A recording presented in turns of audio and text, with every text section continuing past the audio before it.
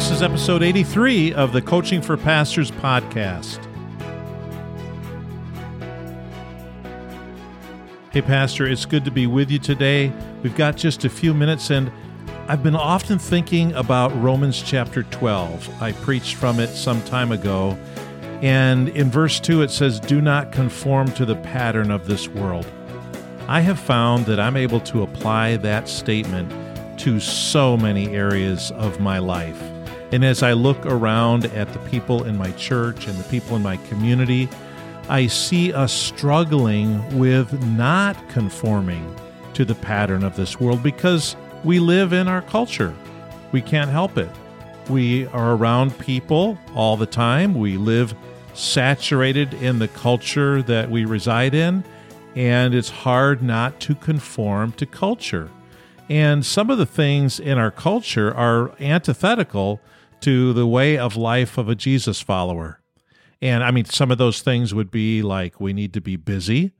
We always need to be busy. It's not good to just not have anything to do. We fill our lives with sound, whether it's music or television or Netflix, satellite radio, podcasts. I mean, even when we're going to sleep, we turn on background noise. It's like we have to have something on. There has to be sound coming into our ears. We never just sit in silence. And we fill our schedules because we're afraid of FOMO, the fear of missing out. We're going to miss something. And so we're always active. We are always constantly acquiring more. We need more. We need the next thing. We need the latest iteration, the most current model. We're self-centered. That is a definition of our society, being self-centered. We're tuned in to media every waking moment. There's always something on that we're listening to. We've lost the value and understanding of Sabbath as a society. In fact, Sabbath has morphed into entertainment and recreation instead of true rest before God. And therefore, as Ken Shigematsu says, we have little to offer our people.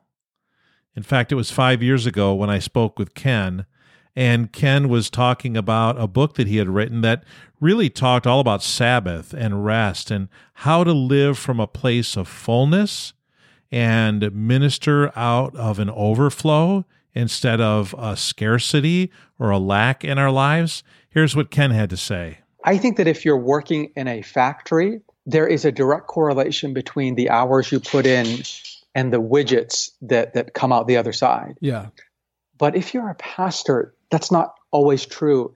If you overwork and you are no longer really present to God and to people, even though you're working a ton of hours and you've got your devices on all the time, I believe that your ministry is going to be compromised. If we're available all the time to people or to our electronic devices, we'll be available none of the time. But if we withdraw as Jesus withdrew and spend time with our Father, and for me that means quiet time each morning and some meditation on Scripture, and then just some time sitting in silence and listening for God's still small voice. Then as we spend time with the Father, we have something to offer the people that we're serving.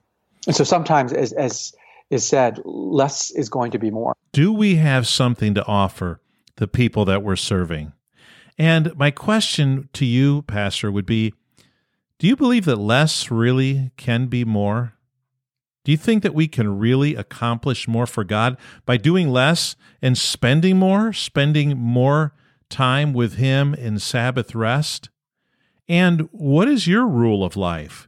Ken Shigematsu talked to us about what he had learned from the Benedictine rule of life. St. Benedict lived back in the 500s AD, and the Benedictine monks exist to this day.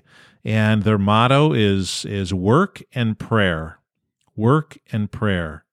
There is a formula that they live by, a rule of life that they live by, and they're pretty consistent. And it includes rest and work, meditation, contemplation, worship, silence, all of those things. And so I wonder, Pastor, what's your rule of life? And are you just conformed to the pattern of this world? Do you live the way everyone else lives? And consequently, you have little really to offer your people by way of spiritual depth, spiritual oneness with the Lord? And have you bought into the cultural lie that if you just stay busy and keep working and put in more hours, that somehow you're going to accomplish greater things for God?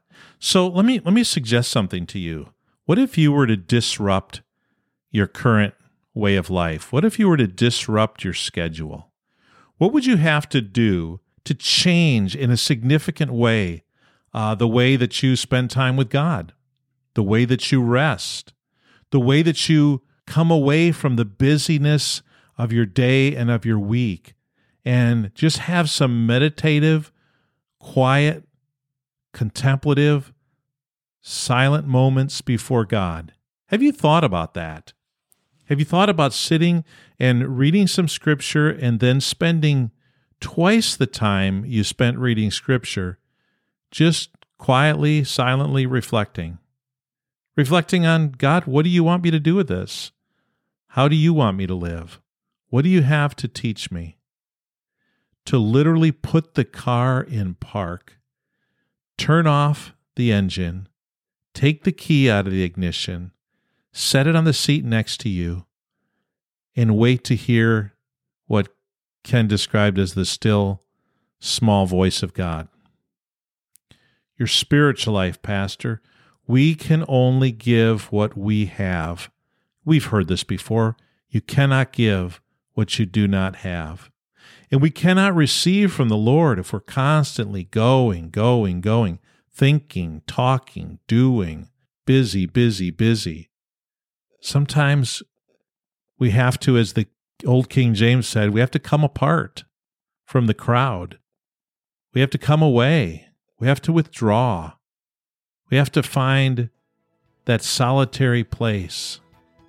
We have to, as Jesus said, go into our closet and pray in secret, so that the Lord, who can see what is done in secret, can reward us openly. Do you want to have more to offer your people, not just on Sunday mornings, but all through the week, as you counsel and visit, as you converse and interact and lead? You're not going to get more by being busier. You'll get more by doing less. And I'll talk to you tomorrow on the Coaching for Pastors podcast.